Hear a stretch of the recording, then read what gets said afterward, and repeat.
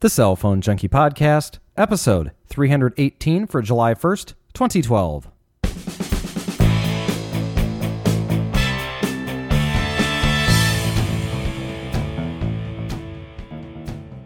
Google I.O. brings big announcements, RIM announces dismal quarterly results, and happy 5th birthday to the iPhone. My name is Mickey Papillon. And I'm Joey Kappas. Brought to you each week with the help of listeners like you, subscribers to The Cell Phone Junkie Unlocked. More information at thecellphonejunkie.com. The show is also supported by the Cell Phone Junkie podcast application, available now for Android and the iOS for $1.99. So happy 5th birthday to the iPhone. It was 5 years ago this week that we first started the show by talking about the release of that first generation iPhone. We also gave our thoughts on it. And at the time, I figured it wasn't going to be like any big thing to the industry. I figured it would be like every other Apple product, well received, but not really gaining mass market share. Joey, boy, was I wrong. Yeah, really. You know, at the time, Apple was gaining ground very quickly with the computers and the iPods. And it was turning more mainstream, but still, you know, it didn't represent, the mass appeal that we have now in Apple products. And it really kind of just led to this critical mass of attention with the iPhone. It led to more people getting Mac computers and vice versa, people getting iPhones and getting Macs. And it's really just fed upon itself over the few years. And of course, the iPhone as we know it today is nothing like the original one with, you know, you really couldn't even call it a smartphone. It had a nice glossy fluid interface, but you know, it had basic calendar, basic email. You know, it was very, very, very simple. No applications. It barely represents what we know today. And I think that's what's so amazing about this. There's only 5 years from the time that it was announced, and you just look at how transformational it was to the smartphone industry, really the mobile phone industry in general, because if you look at any device today, I don't care if you're an Apple fan or not, or if you've got an iPhone or not. The device that's in your pocket today has clearly been influenced by the iPhone, and I think that there's nothing that can really be pointed out as having as big of an effect on the industry as the iPhone and when it first came out. And you know, it was Android who really started the folks that were on Verizon down the road of trying to find yourself in a smartphone situation. But it was the iPhone that really led to all the design and everything that is we know today with these black slabs, a big piece of glass with an interface that is all touch based, the lack of buttons in many cases and whatnot. So it's a pretty big deal. It was June 29th, 2007 was the exact date that it rolled out. It was a Friday. It got released at 6 p.m. local time, wherever you were around a few launch countries out there. And that was pretty much the beginning of it. It took them, I think, 74 days to sell 1 million units. And, at the time, 16 gigs cost you, I think it was $600. And if you wanted to buy the 4 gig model, that was $100 less or somewhere around there. And so it was very expensive. It did not require, it did require a contract, but you didn't get a subsidy for it, if I remember correctly. Yes. And It was a couple months later, Apple came out and said, we're dropping the prices. And for those of you who have already bought one of these, we're going to give you credit to Apple. And then from there, we saw, of course, the prices in general just drop. And so smartphones then got these huge subsidies to them. And now we're at the point where we're at today. So very interesting, though, that it was 5 years ago, which feels like an eternity, yet not that long ago.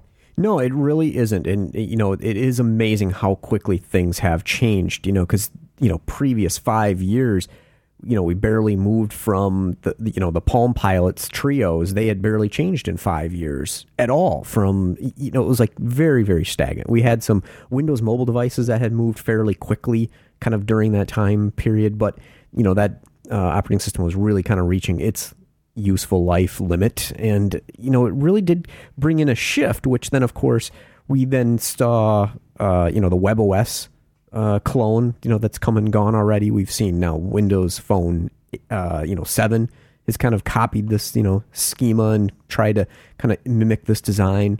We've got Android, which has kind of moved more towards that direction, even though it was kind of almost a parallel development where it was something similar. But we're going to see more with the BlackBerry 10 going to be kind of following this lead again with this style of iPhone-like interface.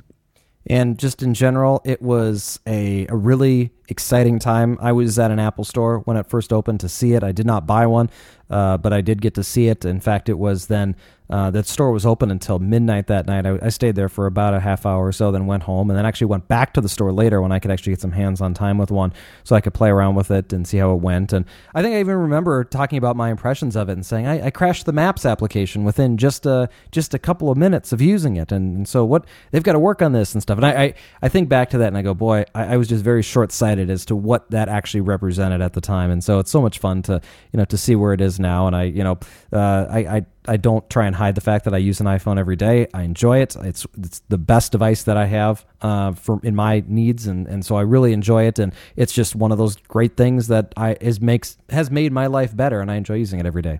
Yeah, it really has changed, the market because of the price point that Apple later went to, the $200 kind of entry, smartphone price arena. And, at the time, that was pretty unheard of. I mean, we were still, pushing Windows mobile devices that were, $500-$600. They were, kind of starting at the $400 range. So we, kind of have the out-the-door price for the devices. And we really, changed, with that, like you said, they needed some work, and they did. But what's interesting is the foundation was laid with the iPhone. The substance really hasn't changed much as far as what its core was supposed to be and how it worked, and it's just migrated and improved this whole time to where it, that was the building block, the strong foundation that's led to where we're at now with the iPhone. Just kind of like the iOS 10 or the Mac OS 10, where we've got, it's the Unix based. It really is, developed over the past few years, since they switched to Intel, pretty drastically, where it's really held up very well compared to Windows, where we were still on XP. We've gone to Windows 7. Vista was basically just dead. I mean, only I don't know how many handful of people had ever ended up using that, but compared to the Mac side, it's really they have a great foundation with their OS that they can keep building upon, and it's kind of, to me, it's kind of parallel and how they've been implemented. It's an Android, good reference for Android as well. If you look at what Android was when it started out, and other than it being an interface that had some applications, but that's pretty much every smartphone application or smartphone platform.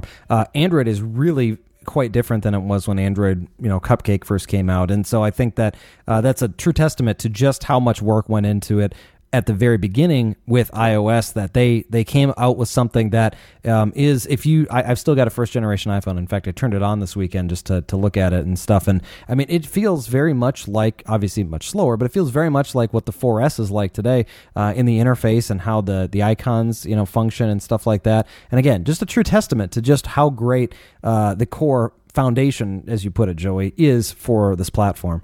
Yeah, and and that's what's there's definitely some stability there as far as the design goes and the way it interacts, but it seems like Apple really did do a lot of research into that, and they launched the original iPhone to very simple specifications. We had edge-only data, we had very, very easy to understand features, very presentable to kind of the common person, which really went for it in general, but but not just the common person. I mean, the geeks really wanted it as well, because it did represent a major shift. It wasn't the first time we've had a touchscreen phone. We've had those for years. I mean, I had those years and years back, but you had to use a stylus, and it wasn't optimized for finger input. There wasn't a nice fancy glass screen on it that resisted scratching. I mean, there's all these little things made such a huge difference, even though nothing was really dramatic about the feature list. If you side by side bullet points, you'd go for the Windows mobile device every time if that was really the case.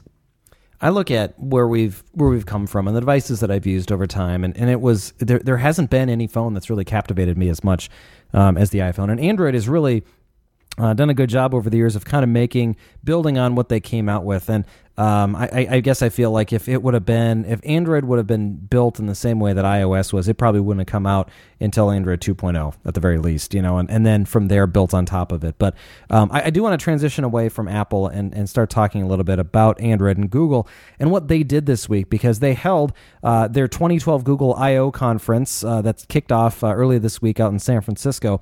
And there were three notable events. Obviously, Android 4.1 Jelly Bean, which we talked about last week, just as the fact that we knew that's what it was going to be. They also announced and released the Nexus 7 tablet, and then there's the Nexus Q, and we'll talk briefly about that as well. But I do want to talk about, first off, the new Android operating system. 4.1 is going to be called Jelly Bean. We know this. And here's what we're going to get out of it. Number one, core updates designed to make it faster overall. And if you've watched any of the demo videos of this, you've absolutely seen this. It's really much faster. And they've got something called Project Butter going, which we'll talk about in just a second, but makes it very, very smooth.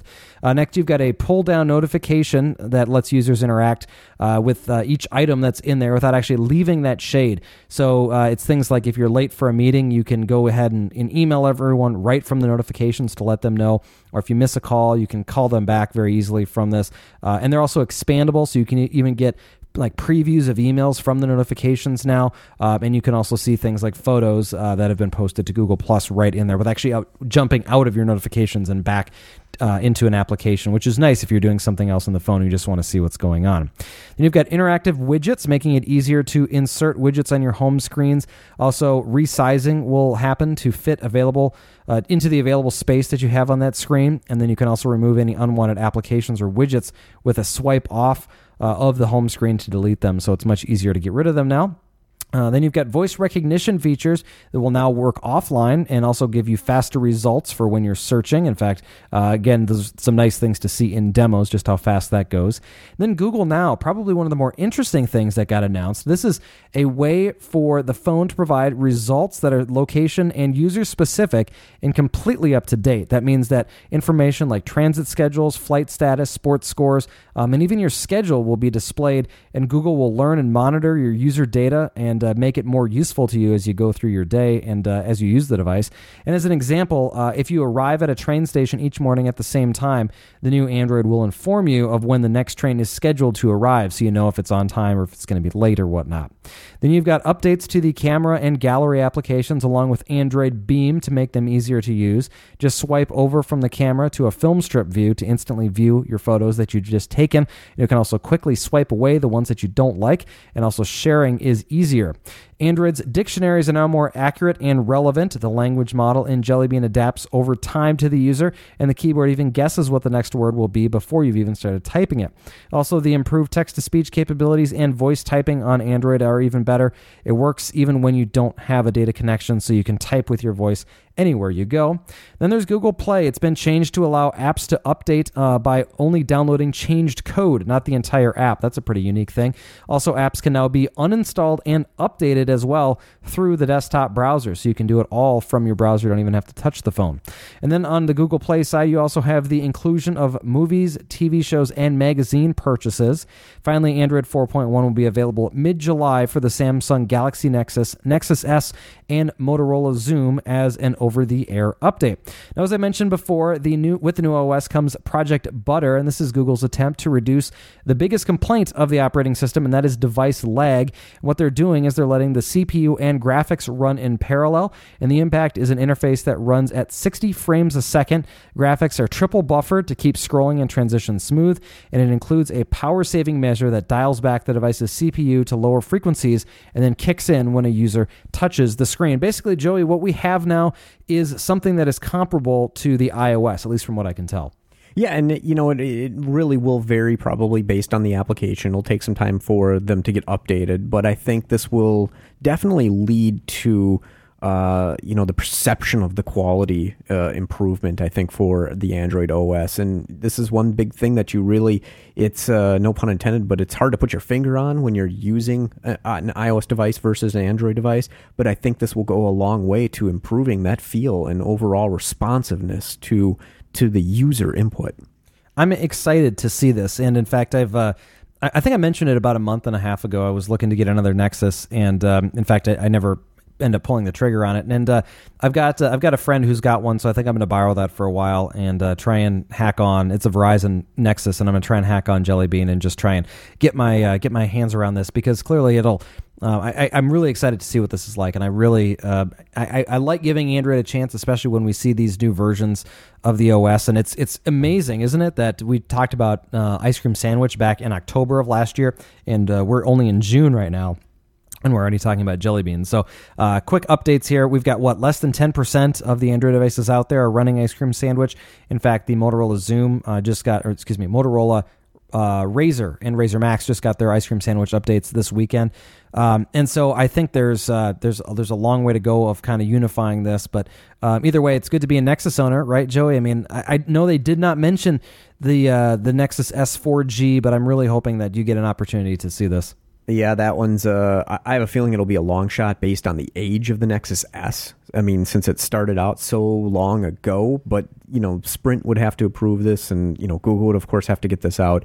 We'll see. I'm not going to hold my breath. I was actually kind of surprised we ended up getting the Ice Cream Sandwich here, but it is kind of crazy considering I have a Nexus device, and it was promised in October, you'll get this right away on your Nexus S, but it just came out 2 months ago, I think is when it was released, which, we're really behind. I mean, this is really behind. And this, I know also they had done some announcement that they're going to try to get manufacturers the operating systems a couple of months beforehand, which should really help getting devices out the door with the current OS, considering we still see gingerbread devices coming out today, which is beyond understanding, considering when you buy an Apple product, the day the OS is out, it's already got it upgraded on it when it's going out the door, which is amazing. Yeah.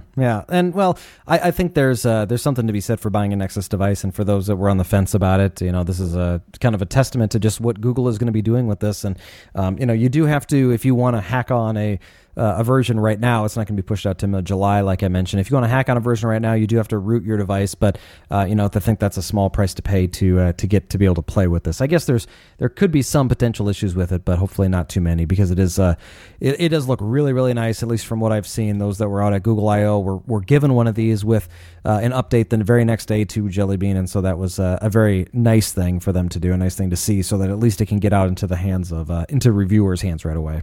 Yeah, so this does represent kind of the, it wasn't a major version upgrade. I kind of knew that was coming. There was some speculation it was going to be Android 5.0 this year we were going to see, but in the past with 1.5, 1.6, and then they jumped to 2 and 2.1 or 2.0, 2.1, 2.3. They went all the way up there. So I think we're going to see at least a couple more of these dot releases for the Ice Cream Sandwich version of, it'll be a couple more years before they do a major overhaul again.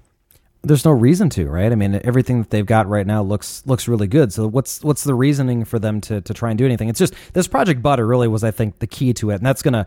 I need to try it out, because I think that could make a big difference for me in just the actual usability of Android and making it not seem so frustrating and laggy. And that's kind of what I felt like up until now. Yeah, and I agree with you, and I can't wait to see that even on the hopefully they get it on the CyanogenMod 9.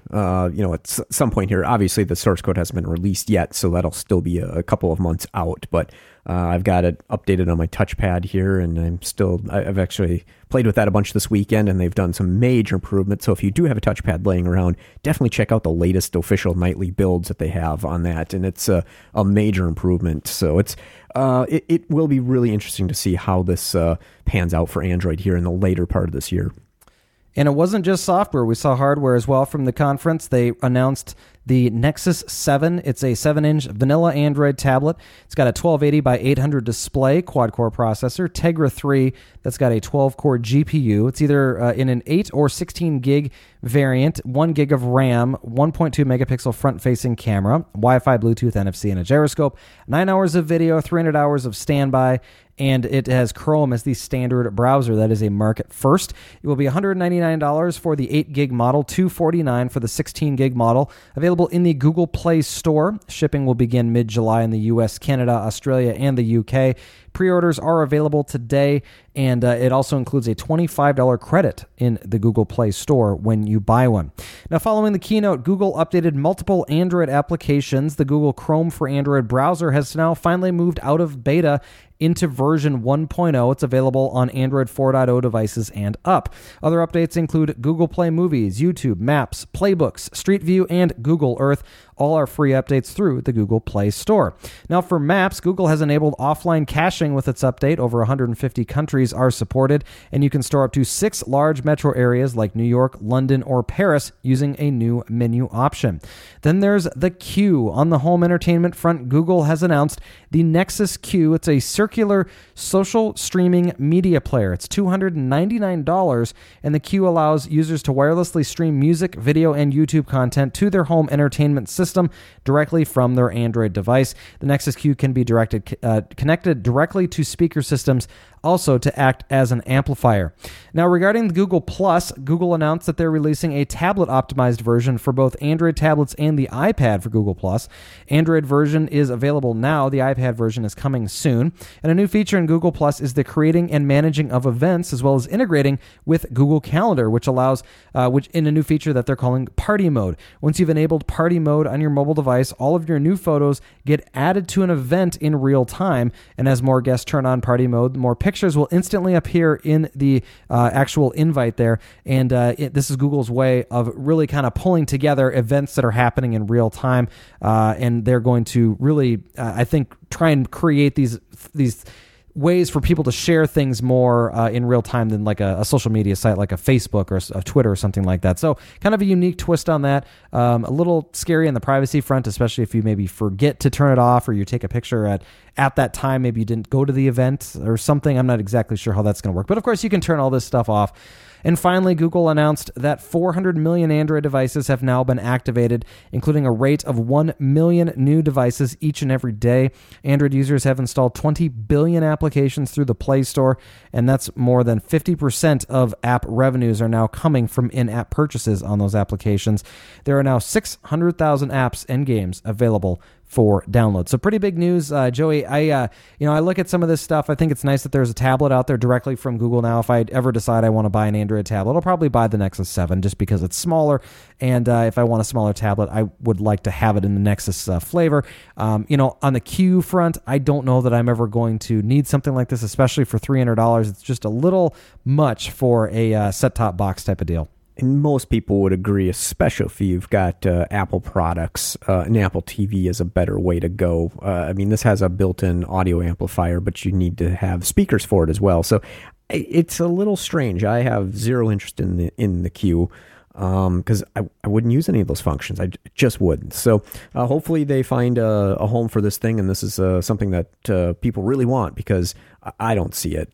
But it's interesting nonetheless. I think that this 7-inch tablet is an amazing price. Obviously, the comparison to the Amazon Kindle Fire is aptly so because it's basically another tablet of the same, basically the same Android operating system running. So I'm just really interested to see how this kind of bodes for Android tablets.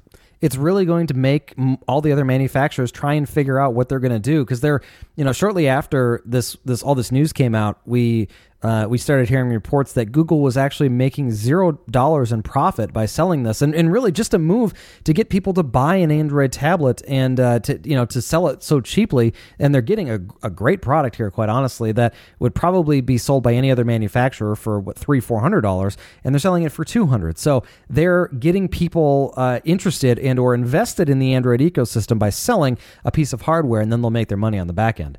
Yeah, and that's what they're planning on doing. And this is a strategy that RIM should have probably taken with their playbooks. It's a 7-inch tablet, and they were charging iPad prices for it. And it was an unproven, unknown, no marketing behind. Well, there was marketing, but nothing like Apple behind it.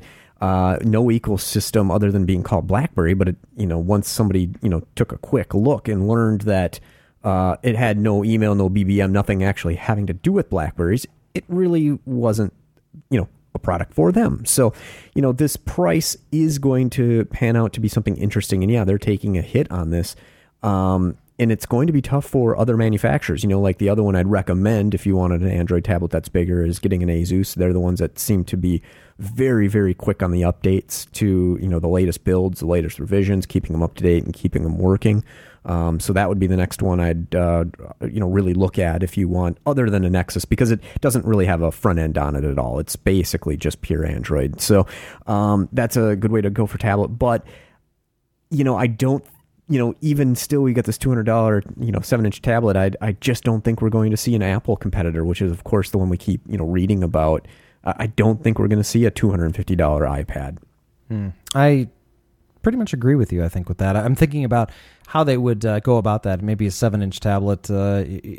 They don't. There's no. I think need for one, at least as far as their strategy is concerned. Then again, if we're talking about a bigger iPhone, maybe we're talking about a smaller tablet and trying to see them fit into some different sizes there. But I'll be honest, I don't mind the smaller iPhone most of the time. There are times when I want a bigger screen, and I mentioned this before. If I ever want a bigger screen, I just pick up the iPad because I want a much bigger screen, and it's so nice and portable to have a device. And the 3.5-inch screen isn't as much as I think it is with the actual width of the device. And from everything we've seen with these leaked builds, these rumored, look how they're talking about the hardware looking, it's the same width. It's just a little bit taller, and that would be just fine because it's easy enough to hold in your hand still. It's just going to be sticking up a little bit taller, and you've got more room there, and it's great for watching videos and such. But not adding any more width to it is really what I think is key.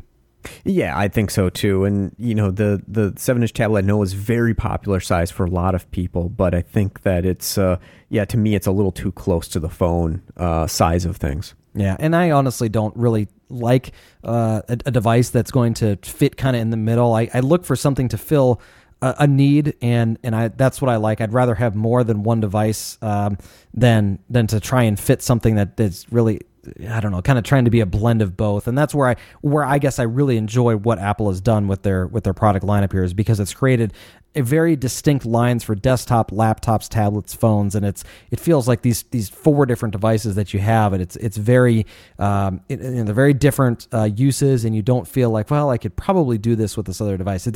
I feel very confident in whatever I'm doing with the device that I'm using it on. And what I find what the big difference is, okay, you take the Android phone in my case, or the iPod Touch that I use, when you type on it, you're using your thumbs, okay, because you're holding the device portrait most of the time. That's however I ever use Android or the iPod Touch, and that works very well. Now for the iPad for typing, how do you type on it? You type it as a full keyboard, like a full QWERTY keyboard. That wouldn't, I wouldn't be able to do that on a 7-inch screen. I'd have my fingers all contorted. How do you type on a 7-inch screen? It's either that you've got this huge thumb board with your fingers all over the place, or you're trying to cram all your fingers to type QWERTY. To me, it just doesn't seem like it's an ergonomic thing to even try.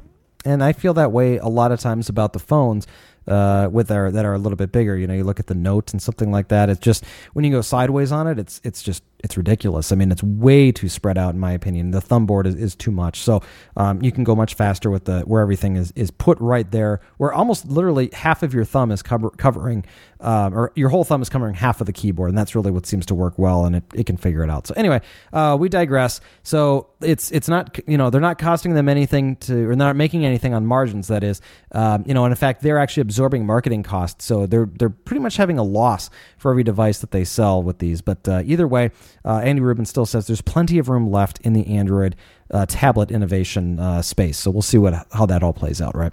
Let's move on here. Next, we have this week, as we reported last month, the National Weather Service, in conjunction with U.S. mobile operators, is set to start a new severe weather warning notification system for those in the path of dangerous conditions. Starting on Thursday, the National Weather Service will send out emergency alerts for those in the path of tornadoes, hurricanes, typhoons, tsunamis, flash floods, extreme winds, blizzards, and ice and dust storms by sending an up to 90-character message to the devices. The service is free, requires no sign-up, and users can opt out if they don't want to continue receiving the messages. Many carriers are participating in the system, with Verizon, Sprint, and T-Mobile offering the service nationwide, while AT&T only offering the service in New York City, Washington, D.C., and Portland, Oregon to start. Additional markets, of course, to be launched in the future. Apple will support the service in the fall, though no word for which devices. Now, this is a very interesting service, and I thought, oh boy, here we go, something silly again. But this is something different. This is actually based on the cell towers themselves, where it's not based on your phone number. It's not based on where your home market is. You're not going to be getting weather alerts for Kansas if you live in Minnesota, because I'm on Sprint. It actually uses the actual towers in that county, and the messages broadcast out directly, and it's only wherever you're physically located at, as long as your device is capable of this. And I know Inside Sprint Now blog had a very detailed list of all the devices that support this service, and it's very limited. Even my Nexus S4G doesn't support it at this time. So it's basically just really new devices that support this service. But I think it's very neat to have something like this. And originally they said you wouldn't be able to opt out. So I think that's interesting that they have that on the weather that you can opt out on. The presidential alerts we cannot opt out on. So that's something, hopefully it's not used too much unless there's actually something very important. Yeah, absolutely. And we had talked about it last month, and I assumed that it was launching and it would be out, and I actually had made notes to myself to follow up on this and try and figure out when the test alerts were going to go out. Never saw any of them, and so finally all of a sudden this week this story breaks, and I felt like, well, this was old news, and then I realized that it was just kind of like the initial kind of announcement that there was this thing coming out called the Commercial Mobile Alert Service. And so the CMAS now is live. If you are in certain parts of the country that are receiving these, and you've got a device that receives it, I would love to see a screenshot of it if you ever get one of these messages that comes through, just to kind of see what that's all about. So of course, send those in if you do get them.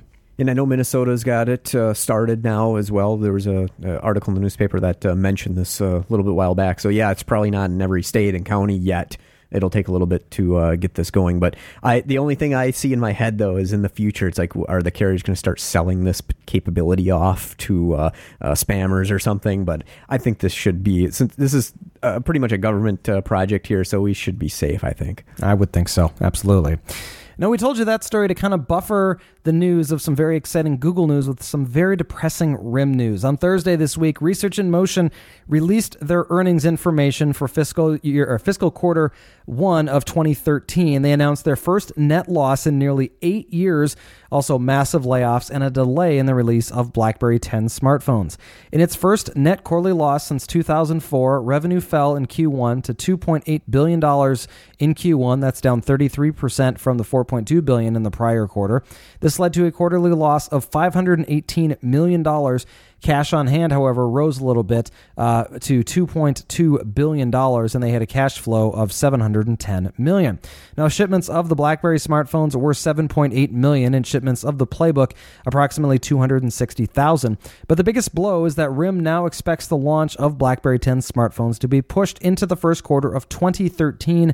That's delayed from an expected launch date that they had announced earlier in the year that said that we would see BlackBerry 10 devices sometime late in 2012.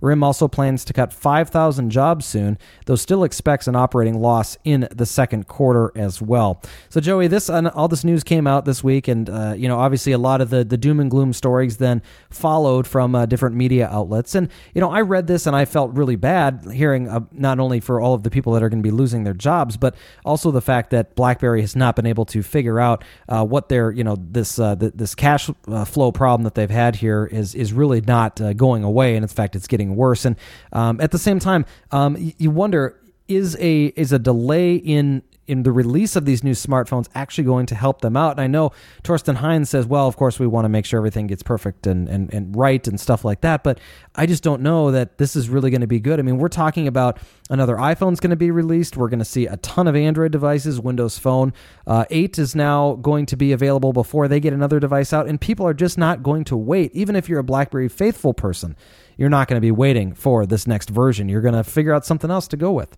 Oh, absolutely. They're going to skip a whole nother generation of potential, customers that were, had BlackBerries in the past and thought, oh, I'll give them another shot. But, at this point in time, I think some, other than keeping the company running in the meantime here, because we basically knew until BlackBerry 10 devices came out, and of course thereafter, in order for them to gain traction again, they'd be on a downward slide, and it's just like a huge slide down. And, look at their current offerings of phones. I think they're a year old now. I believe pretty much every one of their newest devices. And even before that, they're just a year before that one was the latest release. So it's very little we've seen from them, and they're still based on the OS, the traditional BlackBerry OS. The new version 7 is a lot quicker and smoother, and it's improved, but it's not anything to compare out there in the market right now as far as the Android and iOS. So to get the BlackBerry 10 out later, which I know we'd kind of speculated it wouldn't be in 2012 at all. I know we talked about that being, second half of 2013. I mean, even look at the Playbook announcement and how many months it took them to get that out the door, and even the updates to get email on it. It way too slow. So I think this is going to probably get to the point where they'll end up scrapping it all together and totally starting over from scratch with some new ideas to not just be, a copycat, or they'll get it out and it'll probably just fizzle. Maybe not so much like Windows Phone, because Microsoft has a huge budget they're dumping towards marketing of this, of the Windows Phone project. But it's, to me, it seems pretty risky. Pretty risky and, unfortunate in the timing. If you look at, even if you were a BlackBerry user and you looked at Android and you went, there's it's buggy, it's weird, it's whatever. You look at iOS and you go, I don't like Apple, I don't want to do that. You look at Windows Phone and go, yeah, the app development isn't any better than what I have on my BlackBerry. You've seen iOS 6 now. You've seen Android 4.1 with all the improvements that Jelly Bean has. You've seen Windows Phone 8, and you've seen just how much they're doing with this. And it's hard to deny at this point that you're sitting there on a device or a platform that, yes, it's really good at some things, but when it comes down to what it is that you're looking to do in the mobile space, you're probably wanting a little bit more. And I absolutely feel that now every day using the BlackBerry. In fact, I lost yet another BlackBerry Messenger contact yesterday. And so I am now down to 4 people only that I now know using Android or BlackBerry devices. One of them happens to be Crackberry Kevin. So there's not that many left, at least in my circle of friends.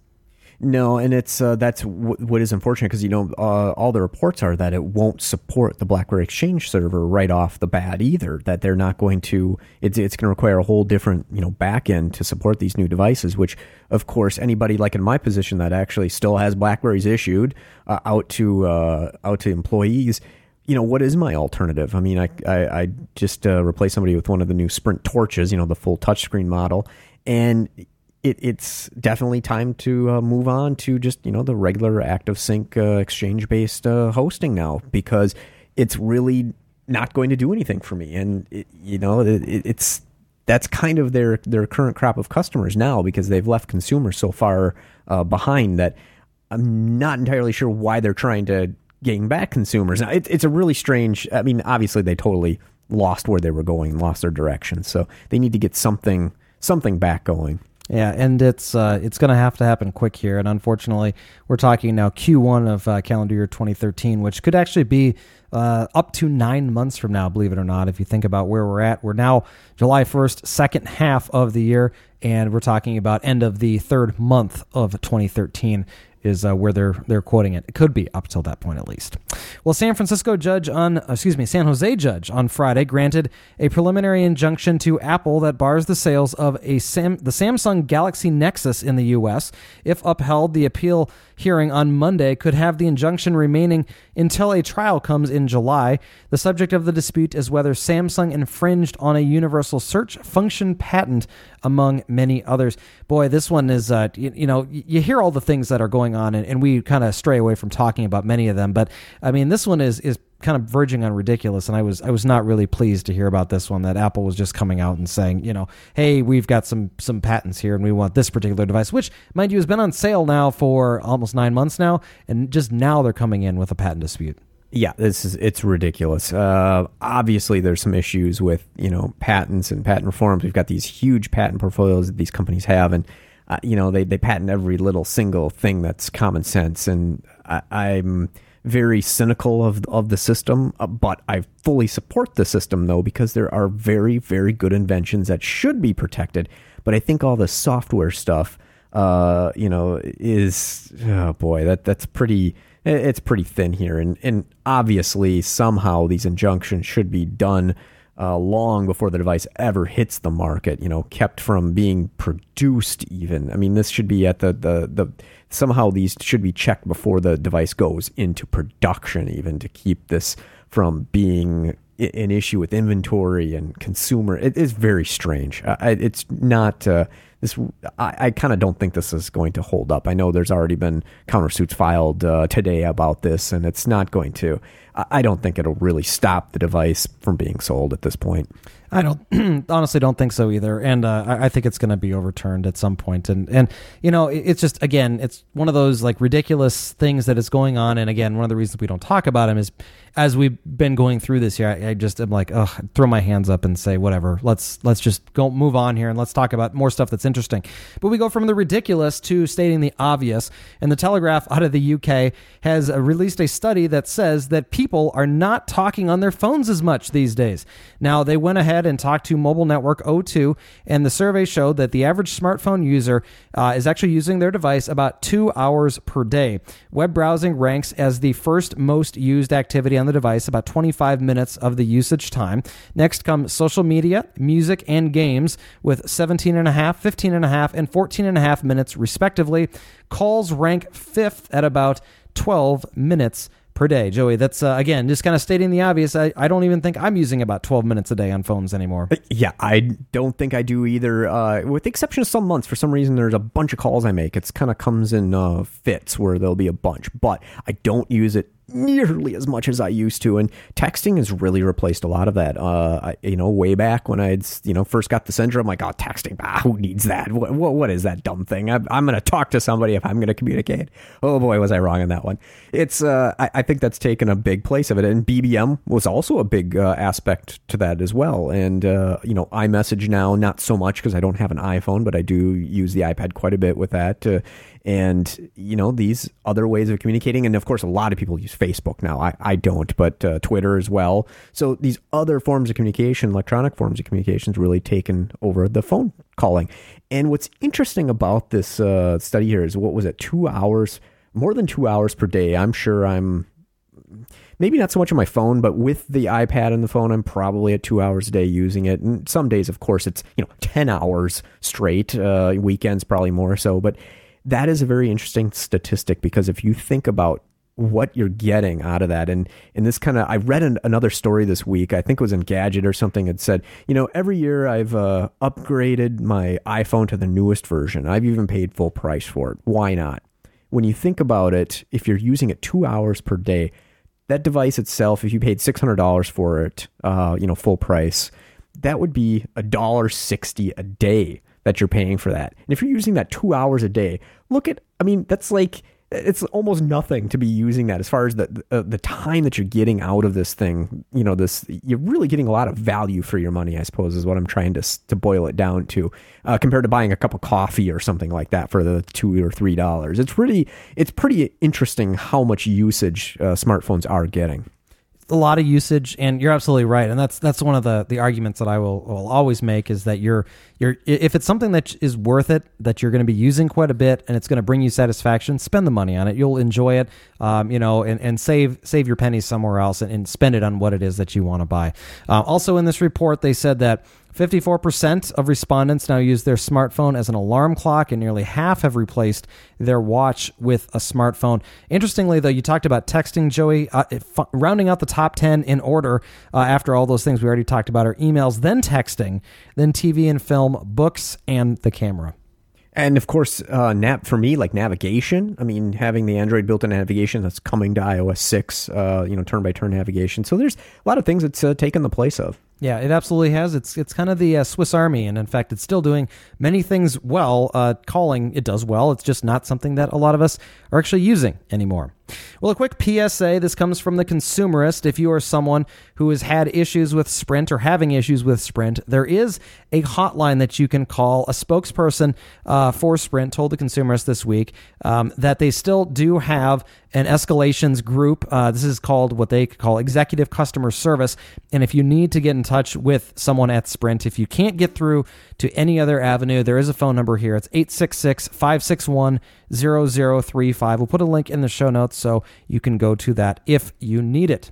In other Sprint news, on Wednesday this week, they announced the launch of its first 4G LTE markets.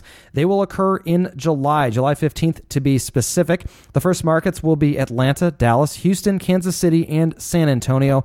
More cities will be launched by the end of the year, with the network completed by the end of 2013, covering 250 million people. T-Mobile on Monday announced an agreement with Verizon Wireless to purchase and exchange spectrum licenses in the AWS spectrum in 218 U.S. markets. The transaction, submitted to the FCC for approval, would improve T-Mobile's position in 15 of the top 25 markets around the country, helping the coverage for around 60 million people. The spectrum is planned for deployment to enhance T-Mobile's 4G services, including the network modernization and LTE rollout next year. T-Mobile would exchange cash and spectrum covering 22 million people to Verizon as consideration. The deal needs federal approval before it can be memorialized. T-Mobile on Wednesday announced new enterprise-focused data plans that offer either unlimited or throttled speeds. The plans apply to tablets, hotspots, and dongles for laptops in either 500 megabytes, 2 gigabytes, 5 gigabytes, or 10 gigabyte options. The classic plans will offer unthrottled overage rates ranging from 2 cents to 10 cents per megabyte depending on the plan. Value plans will be available, offering the same tiered options. The speeds will be throttled once the limit is reached. Prices range from $30 for 500 megabytes to $78 for the 10 gig classic plans. Respective value plans are $5 less per month. T-Mobile CEO Philip Hum resigned this week, leaving the company after 7 years with Deutsche Telekom.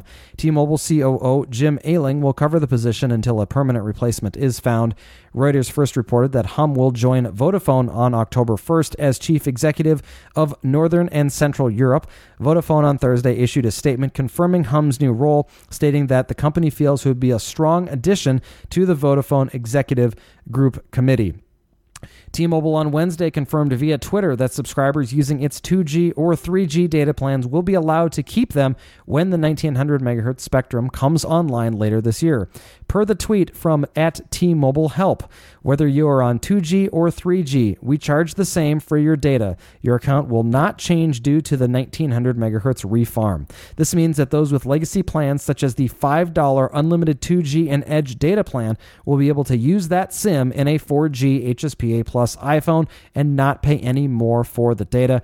However, I could not find anywhere that shows whether or not this is going to actually allow for faster speeds. I would imagine that depending on the plan that you're on, you're going to see reduced speeds dependent on what sort of the access points that you're hitting. Virgin Media on Monday announced a new value unlimited tariff for UK subscribers to compete with Three UK's One Plan and T-Mobile's Full Monty. At £21 per month, the plan offers unlimited data, texts, and unlimited landline calls, as well as 2,500 minutes to mobile phones. Subscribers to Virgin's cable or home broadband services can get additional discounts, offering plans as low as £13 per month. Subscribers will also have access to the London Underground Wi-Fi network while commuting.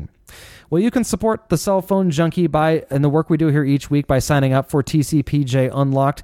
The Unlocked podcast is our bi-monthly premium show, which for only $5 a month, $12 a quarter, or $45 for an entire year will give you in-depth conversations about the latest in cellular issues, interviews with industry experts, and much more. Sign up is easy. Just visit thecellphonejunkie.com. Click the link for TCPJ Unlocked. A big thank you goes out to everyone that subscribes. And on this week's Unlock show, we talked about the rise in text spam messages, how you can stop that flow, as well as the Samsung Galaxy S3 hitting all 5 carriers here in the U.S., and we did a detailed comparison of how the S3 compares to the 4S. You can sign up for just a month to check it out and see if you'd like it for only $5. Head over to thecellphonejunkie.com. Click the link on the right side for TCPJ Unlocked. Boost Mobile on Wednesday announced the BlackBerry Curve 9310 would be arriving on July 10th for only $100. The 9310 will be offered on the $45 plan from Boost Mobile for unlimited talk, text, and BlackBerry Messenger. The plan cost will shrink by $5 for every 6 months of on-time payments, down to $30 after 18 months. The 9310 will be available through Boost Mobile retail channels, including Best Buy. Sprint on Wednesday announced the Samsung Galaxy S3 would be available beginning on Sunday, July 1st. It will be offered in the 16 gig version for $199 and the 32 gig version for $249 with new line or eligible upgrade and 2-year service agreement. They will be available through all Sprint retail channels. Google on Wednesday dropped the price of the GSM variant of the Galaxy Nexus to just $349 off contract from the Google Play Store. The device is compatible with AT&T and T-Mobile here in the U.S. and most international GSM carriers. Now, wouldn't it be nice if the CDMA ones were also that price, just out of contract? It would be very nice. In fact, I'm interested to why they decided not to do that, other than those that are going to be choosing one of those devices would obviously have to get it, provisioned in on their network. And my guess is that Google has agreements with each of those carriers not to probably do something like that. But it is very nice. I mean, I think back was it 6 months ago? It was December of 2011, where I purchased this exact same GSM Galaxy Nexus for $705, including the shipping on that one. So less than half of what I spent just 6 months later. Yeah, and wasn't it, that was even kind of a deal at the time, right? There was some even, the regular MSRP was even more than that, I think, wasn't it? Was it $750 or something? It was a little bit more. That was not a bad price, and it's just been dropping and dropping. I would imagine it'll probably stay at $349 for quite a while. That is a pretty low price. Yeah, it is. That's ridiculously low, really. It really is ridiculous low. I would be kind of tempted to go get a Sprint one if it was for $350 out of contract. I'd probably go get it for that. So, what can you do? Yeah, and if you look at this and what you get with it, of course, you can use Google Wallet on it, which you can't use on some of the other models, like the Verizon version. And, of course, you can pop back and forth between AT&T or T-Mobile, depending on whatever you have. It's a great deal. I'm thinking about it again, quite honestly. It's this curse of the Nexus. I just can't get away from it, especially with Jelly Bean just right around the corner. Of course, I'll be waiting until it gets actually pushed out before I buy it. But either way, if you're in the market for a new Android device and you don't want to get involved in a new contract, $349, this is a great way to go.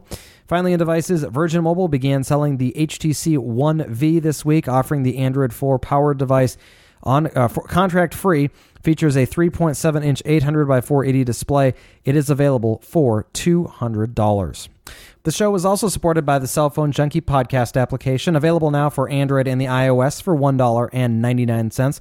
For the true cell phone junkie, the apps integrate the best the show has to offer in a simple and effective package. In addition to on-demand access to the last 50 shows, you can call the show, email the show, follow the show's Twitter feed, view the show notes via a PDF document, and even listen to the show in the background while you do other things. If you're looking to experience everything the show has to offer, our iOS and Android apps are for you. Well, Apple on Tuesday released a new app called Podcasts, described as the easiest way to discover, subscribe to, and play your favorite podcasts on your iPhone, iPad, and iPod Touch. The app is supported on the iPhone 3GS, iPod Touch 4th generation, and all iPads, and also features an easy way to manage subscriptions, stream episodes, and download for offline listening, as well as syncing episode playback between devices. Podcast is a free download in the iTunes App Store. And of course, all those devices I mentioned, those are the lowest versions and higher. So of course, the latest iPhones, of course, do this as well. Now, one of the features that they mention is the syncing of episode playback between devices. I'll be honest, I could not find anywhere that does this. In fact, I've got this application on my iPhone and iPad, and there is no syncing anywhere to be found. So I'm not sure when that is going to be coming, but certainly will be nice if you're someone who's looking to listen to the Cell Phone Junkie and stream it directly through iTunes. You can, of course, do so with this new podcast application. And I also read that some people were having issues with, you start an episode, you play 2 seconds of it, it marks it as played instead of partially played, like it does with some of the other things, like in the video section. It clearly shows you only played part of it and not finished it. So looks like there's a little bit of work to do on this application, which I'm sure they'll get it updated. It also doesn't seem to update perfectly. It is not right away, like where I'll go into a show I know has been posted and I'll have to wait for it to refresh or pull down to refresh, and it's just not quite there yet. And it's a little sad because the iTunes version, the podcast in iTunes is pretty much instantaneous. It works really well. This application, since it is a downloaded app, does not have the capability to fetch new feeds in the background like it would be if it was part of the operating system. So there is no, no behind the scenes updating for this. So it only works when you launch the application. Of course, it only will continue downloading for 10 minutes after you close it as well if you've got some big ones. So it's definitely not ideal way to go here, and that's why it's kind of tough with these limitations on the iOS. But again, there are benefits to those limitations as well. So hopefully they bake this directly into iOS 6, where some of these kind of operating system limitations can be they're not a restriction then. Yeah, exactly. And I like what they've done with this though, and in that you can easily just stream the episodes. And I know you could do it before, but this makes it a lot easier. And that's something that I don't need most of the time to keep the episodes on my device, and so I'd rather just go ahead and just stream it directly from the internet if I'm wherever I'm at. So that I do appreciate that, and it's just yet another way to go to help to slim down the amount that's actually being used on your device. And it's nice. I mean, I still am using a 16 gig phone. I don't have any problems with it. It's working just fine, and I'm happy with that. So either way, podcast, again, a free download in the iTunes App Store. A couple of Google announcements this week. Google on Monday updating the Gmail for iOS application, bringing Notification Center support and the ability to send mail as an alternative address. The update allows for banners, alerts, and lock screen notifications for messages received, and sessions no longer expire. That means logins for each time the app is launched are not required. The update is available for free in the iTunes App Store for the iPhone, iPad, and iPod Touch. Now, I did try this out actually quite extensively and set it as not my default email client, because of course you can't do that, but pretty much used it as the default way that messages were getting pushed out to me. And I will tell you, number one, it is very nice to see the push notification support. It is faster than the built-in mail application because, of course, that is not sending you out the alert on the home screen until the message has been downloaded, which means when the ActiveSync Exchange sync is completed. So versus just a push notification, which happens right away. It is very nice. You can go in, of course, you've got all your folder support, and really makes a Gmail experience come to the iPhone much like how it's felt on the Android device. And so it's just one more thing that I really am excited about on how Google is starting to get more outside of Android. And if you're a Google Services user, this is another great way to be able to use your Gmail service on your iOS device. It works pretty well. Which is strange, of course, because you think, well, Google has their Android platform, so aren't they going to want to push people over to that by providing a superior Gmail experience? And why would you produce this application? It's very strange. I know they want people using Gmail, but again, it's kind of conflicting to me. But I do agree with you there, and there's another benefit of this as well, that you get to send your email based on the email addresses that you have set up in your Gmail account. Like for me, I don't use my labeled Gmail account as my primary email address. I have my own domain name that I use, and that's how Google shows the messages being sent in this application. And you can choose between as many of them as you want as you have set up in your account, whereas the stock iOS application, I think you can do kind of send on behalf of my username at Gmail, but this is a much cleaner to the actual people you're sending out to. I do appreciate that. I know exactly what you're talking about. Once I opened it up, I pulled it up, and I think I've got somewhere like 12 aliases listed there. So I've got a number of different accounts that are filtering in to my Gmail account. So it is very nice to see that, and I'm appreciative of that. One last thing that I ask of Google to bring into this, and that is multiple account login. We do use a hosted Google program for one of my email addresses, and I would love to Google Apps, that is, and I would love to be able to do that as well through this, but alas, you cannot yet, and so I'm still stuck by using the iOS mail application.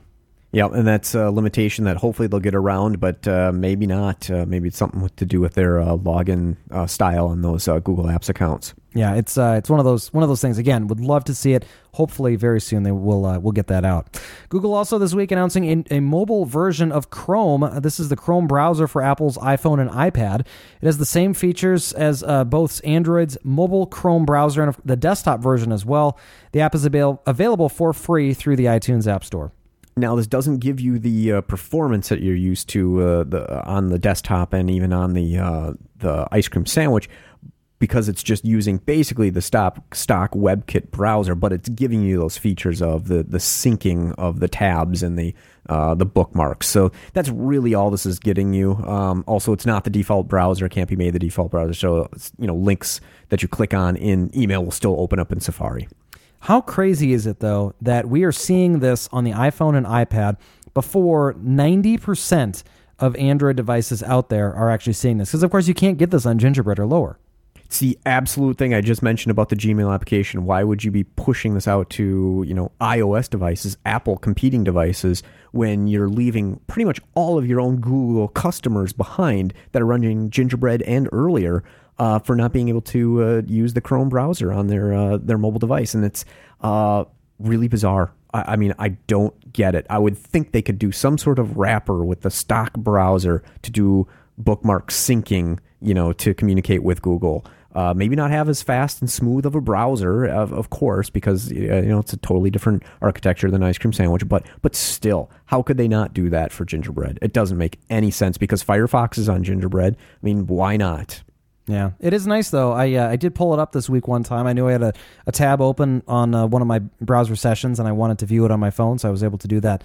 And it is very nice. I do enjoy being able to do that. So excited to have it on both the iPhone and iPad. Google also announcing that shortly after the Chrome announcement that Google Drive would be coming to iOS as well. Drive offers 5 gigs of free storage. You can also purchase additional amounts similar to Dropbox. They link with Google Plus, allowing for files to be shared socially as well. The search image search feature is also pretty impressive.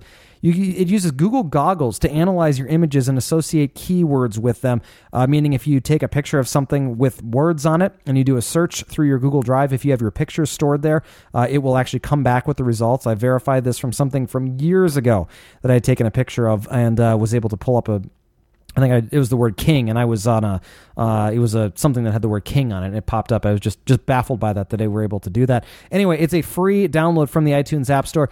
Unfortunately, it does not let you edit documents in it. So while it's Google Drive is really the new Google Docs, you can't use it to edit the documents in iOS, so it's a little funky there, but at the very least, you're able to see everything that you have in there, which I suppose may be relatively useful. Probably not, though, but maybe we'll see. Mozilla on Tuesday announcing that Firefox for Android has left beta. It's now available for all Android devices. The new version is faster at rendering pages, scrolling around sites, and zooming in and out.